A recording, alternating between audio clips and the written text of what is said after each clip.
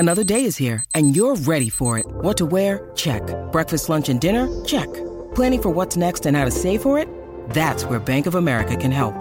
For your financial to-dos, Bank of America has experts ready to help get you closer to your goals.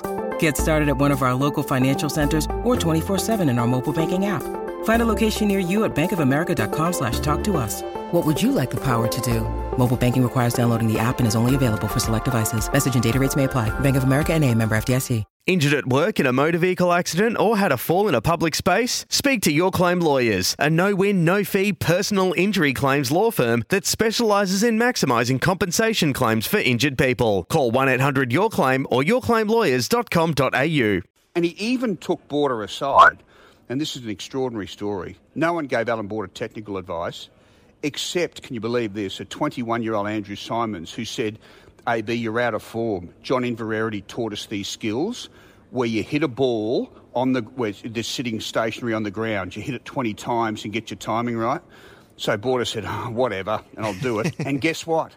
He played him back into form. Yeah. So that was a fearless Andrew Simons. It's a great story from Crash Craddock in anything but great circumstances, and I'd much prefer to be speaking to one of the most revered and one of our greatest ever under much better circumstances, but Allan Border has been good enough to jump on the line with us to talk about Andrew Simons. AB, thanks so much for being with us, and I wish it was under much happier circumstances. Oh yeah, definitely. Because I mean, you're talking about one of the great sort of teammates and people that play our game. Both Test and one day cricket. He was fantastic. 2020. I mean, he had all the skills, but what made everyone love him is just his character. Yeah, he just was just the most brilliant bloke. Do anything for you. You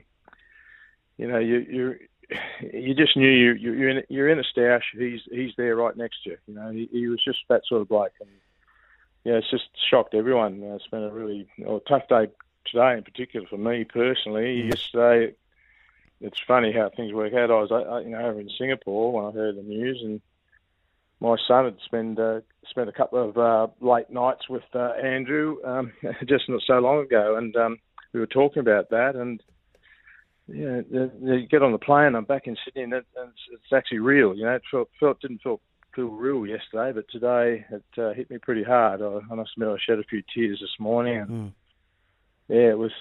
It's just one of those strange periods, where the emotional roller coaster that we're sort of riding a bit at the moment with the cricket fraternity, because we're talking about good people here. They're really good, solid human beings, and as you said in the intro, left us far too young. Yeah, he certainly has, and it's hard to fathom.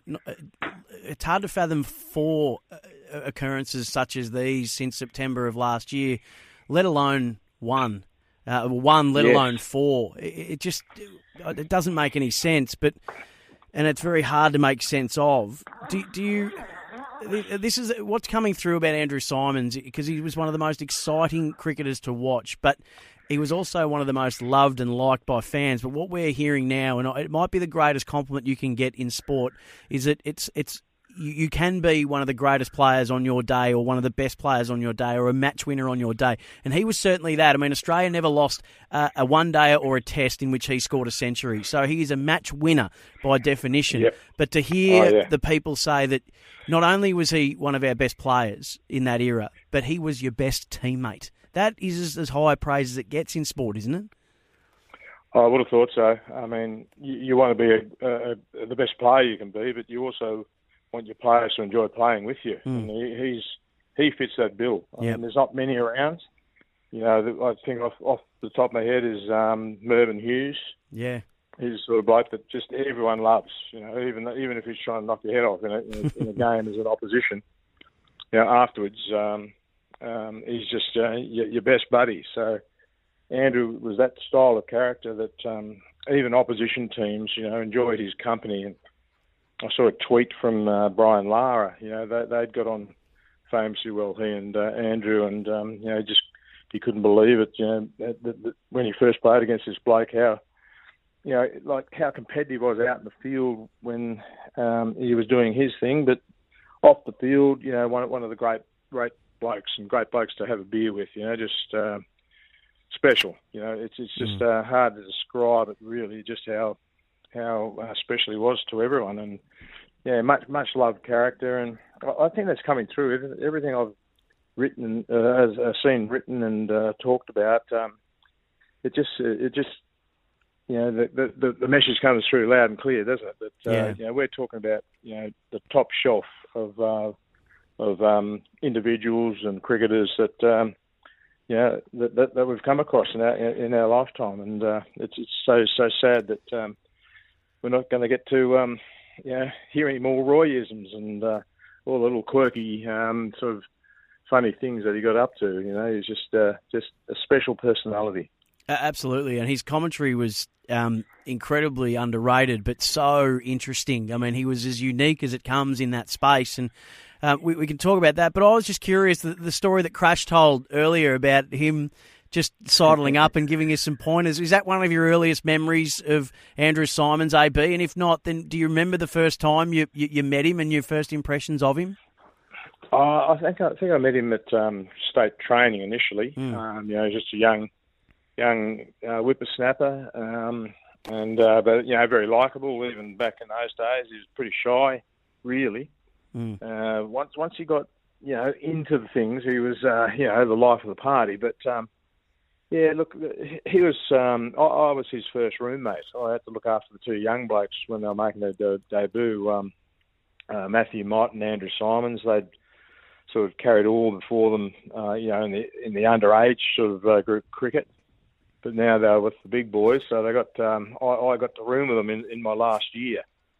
So I'm approaching 40-year-old man, and I've got to look after these two 20-year-olds. So it was it was a hard assignment, but we got through, and they both had pretty good careers. Andrew obviously the vastly more talented sort of cricketer, but Matthew Mott was a very good cricketer in his own right, and his forte has been coaching. So that was my first sort of foray into Andrew Symonds, and it was in my last year of first class cricket, and subsequent years through selection, and I was involved with I was a director at Queensland Cricket, so I saw his progression through the Sheffield Shield ranks and then into the international scene as a selector. So we've had a relationship subsequently anyway, because the Bulls Masters with Jimmy Marr at the helm do a lot of good things in country Queensland, and we've got a gathering again up in Cairns next week. So I'd imagine there'd be a lot of emotion. Andrew would have been at that as well. I'd imagine there's going to be a lot of emotion around that, AB, and we're thinking of Laura and Chloe and Billy. Do you remember when he sidled up to you and gave you some pointers about your batting, and how did you handle it at the time?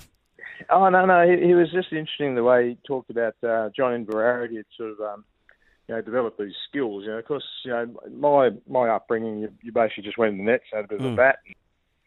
You might be lucky if one of the senior guys had a bit of a chat to you. You sort of it was a sink or swim sort of process. But as we've seen with coaching injected into the more professional sort of game now, so I was at the tail end of my time, and I wasn't playing particularly well. I kept slicing the ball into the gully and getting caught in that region, and it was a bit frustrating. And of course, Andrew had done these drills with Invers, keeping the bat nice and straight, and I was a bit, typical. You sort of think, I know better than these young blokes. I've been through it all. I've had a pretty good career, but it actually worked. I started to hit the ball a lot better, and finished off the season really well. So, then I became, obviously a little bit more of a fan of, the modern cricket coaching and what they can bring to the table.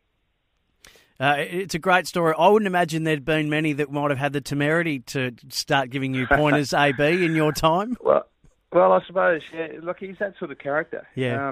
He didn't take anything from Warne, Ponting. If he thought something wasn't quite right in a team meeting or out in the field or something, he would voice his opinion. And he was probably one of the only ones who could get away with it.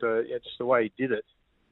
You weren't really aggrieved as the individual who copped a little bit of flack. He always did it with a bit of a twinkle in his eye. So you sort of, if you knew him well enough, you knew that he's having a crack. He's not happy, but there's no malice meant.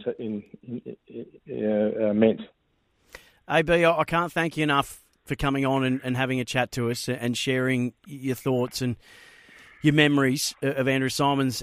It's been a really tough 6 months or a few months, and then obviously going back to Dino last year, and it's going to be tougher for a little while yet as we're still coming to terms with all of it, really. And I just want to thank you. Our audience revere you and love you and are greatly appreciative to you for coming on, and I am as well. Thank you so much. Oh, look, I think he's a sort of personality that needs a good send-off, and all the stuff that I've heard and seen, he deserves it. He was one of the real good blokes to play our game.